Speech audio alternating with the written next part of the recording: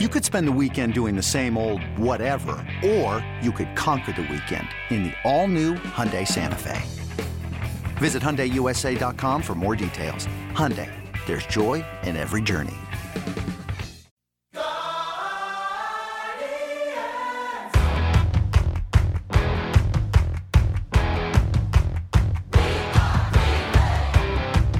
Here we go.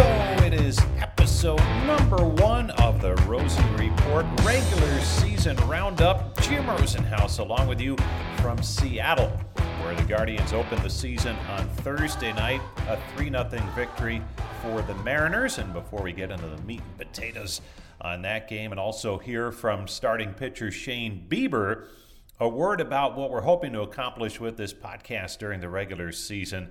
Our intention is to provide a daily update Monday through Friday on how the team is doing and kind of recap the game the night or day before and run some interviews for you that you might have missed on Guardians warm-up, either with Terry Francona and Tom Hamilton, or something that I'll do, tracking down players from the Guardians and coaches, things like that. So that is the hope. It would be Monday through Friday. Guardians Weekly has you covered over the weekend, and we may get down to a Monday, Wednesday, Friday type thing. But rest assured, we're going to do everything we can to make this a regular thing for you and kind of keep you up to date, especially on nights like Thursday night when the game started after 10 o'clock local time, and even with a quick game, 2 hours and 14 minutes in the opener, still a late time for a lot of fans back in Cleveland. So hopefully this serves that purpose for you, and let's get right to the activity in the opener on Thursday night. A 3-0 Mariners win. Really great pitching by both starting pitchers, Shane Bieber and Luis Castillo of the Mariners. Both pitched shutout baseball, and the only runs in the game came on a 3-run home run off the bat of Ty France in the 8th inning off of reliever James Karinchak. After the game, manager Terry Francona met with the Cleveland media, including our good friend Andre Knott, who was a part of our broadcast during the postseason a year ago. And, of course, he does that great work with Bally Sports on the TV side. And they talked about Shane Bieber's outing and also the difficult 8th inning for James Karinchak. What do you think of Biebs tonight? One, I mean, he's really good, because I thought he was up with that cutter, the other night over in Salt River. It was so devastating. And I thought he left some up tonight, kind of in the middle. But he still, it kind of shows you a kind of pitcher. They had chances a couple times, but he buckled down and made pitches and put up a bunch of zeros. It looked like on TV in the 8th that ball was fouled off. I agree. I mean, especially when you see the runner that doesn't go to first, it kind of, but it happens, and you hope that doesn't spur on more. But James had a tough inning to boot, so we made it for a tougher inning. And that's one that you can't replay, correct? No, you're not a foul tip. With all the new rules, just how do you think guys dealt with it, even James at the end? I thought up to that point, everything didn't really enter into the game. I think with James, it was getting loud. He was having trouble hearing. I thought Z did a good job of going out there. But I don't know if it's the clock or the situation, or just, it's cold, but it was noisy. It was, the atmosphere really got more alive in that inning. Like Castillo, what he was able to do. I thought, the fastball that, with the action on it and the velocity and the breaking ball, but the changeup is the pitch I thought that really, was probably 88, 89, but it was always down, in and out of the zone. That was a really tough pitch for us. That's Guardians manager Terry Francona following the 3-0 victory for the Mariners in Thursday night's season opener. Now, the starting pitcher for the Guardians was Shane Bieber, his 4th consecutive opening day or night start. And again, it was another beauty. He has been terrific in openers. And we'll hear from Shane some of his thoughts prior to the game last night. But a couple of notes on Bieber and opening day. This is a neat one in terms of opening day starting pitchers for the Guardians. In the last decade, Bieber's one of only 3 pitchers to start on opening day for Cleveland, and that's dating back to Justin Masterson back in 2013 and 14. Then Corey Kluber's 5-year run, followed by Bieber's now 4-year run of opening day starts. So some pretty good consistency at the top of the rotation. And you talk about consistency. With last night's 6 shutout innings, Bieber has now allowed just 3 earned runs in his 4 opening day starts, and that covers 24 2/3 innings. Just remarkable. Make that 22 2/3 innings for Bieber, but still, you get the idea.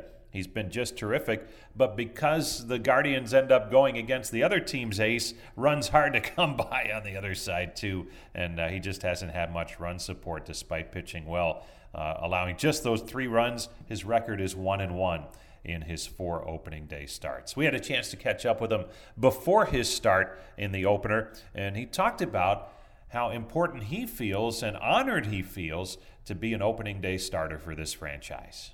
Without a doubt, yeah. It's a privilege, just like the first time. So it's an honor. I'm just thankful to be able to go out there and do that. Again, for these guys in this clubhouse, for the city of Cleveland, for the organization. It's always a fun experience, whether it's in Cleveland or on the road. I think Seattle does a pretty good job of production from a production standpoint. So I'm excited to feel that energy and that buzz, and there's always a little bit more giddy up on opening day. So excited to hopefully get our season rolling on the right foot. And can you guarantee there won't be snow? I mean, there's a roof, so that would seem to be a good thing. 2 in a row, so that would be, 3 in a row opening days with snow. But was it Detroit and then Kansas City last year had a little bit, couple flakes falling. But, I guess they got that movable dome. So I guess we can probably come close to guaranteeing there's going to be no snow on the field. Cleveland has such a rich history of pitching, and opening day starters include Bob Feller and more recently Corey Kluber a bunch. Does that impact you at all, like when you look at where you stand in the organization from a pitching standpoint? I don't know. Good question. I think more than anything, I'm kind of just focused on where I'm at right now in present day. It's always great to be mentioned with those names that you touched on just a second ago, but more than anything for me, I'm just kind of focused on going out there and trying to get the job done as best I can. Stay tuned. We'll have more with Shane Bieber after this short break. Welcome back to Seattle. It's opening night, and Shane Bieber's on the mound once again for the Guardians, a 4th opening day start. And Shane, looking back at spring training, man, it seemed like it went about as well as expected. And what are your thoughts on the spring just completed? It was good. Was excited to have a little bit more elongated spring training as opposed to last year, and to see some familiar faces, to get to know some new ones. I feel like the club is definitely off on the right foot right now, and just excited to endure a 162 plus with the faces in this clubhouse and the personalities, and just try and enjoy every moment. So spring was good, but we're definitely excited to turn the page and get rolling into the season. And preparation-wise, almost night and day compared to a year ago, just based on where you were heading into the spring last year? I wouldn't say night and day, but I was excited to get going in spring this year, feeling the way that I felt. And like I said, just trying to build momentum, started off in a good spot, and just trying to build from that, get stronger, build endurance, build volume, and like I said, just get ready to hit the ground running. And pitch quality-wise, I know as your career goes on, you're always looking to refine and maybe new wrinkles, things like that. What are you working on this year to compete against the best in the American League? Everything. It's hard to pick one specific thing, but I think more than anything it comes down to executing pitches and reading hitter swings and trying to figure out how to sequence your stuff as best as you can. So for me, that's one of my strengths, is to be able to actually pitch and make decisions out there on the mound in real time, to be able to put myself in the best position possible to either generate swing and miss or just play and get outs and go deep into ball games. And that's what's important to me, is throwing innings, competing, and posting every 5 days. Any impact with the pitch clock? No. I think for me, I feel pretty comfortable out of the windup especially. I felt like I was moving fast with or without the pitch clock. I think adjustments will be made throughout the season.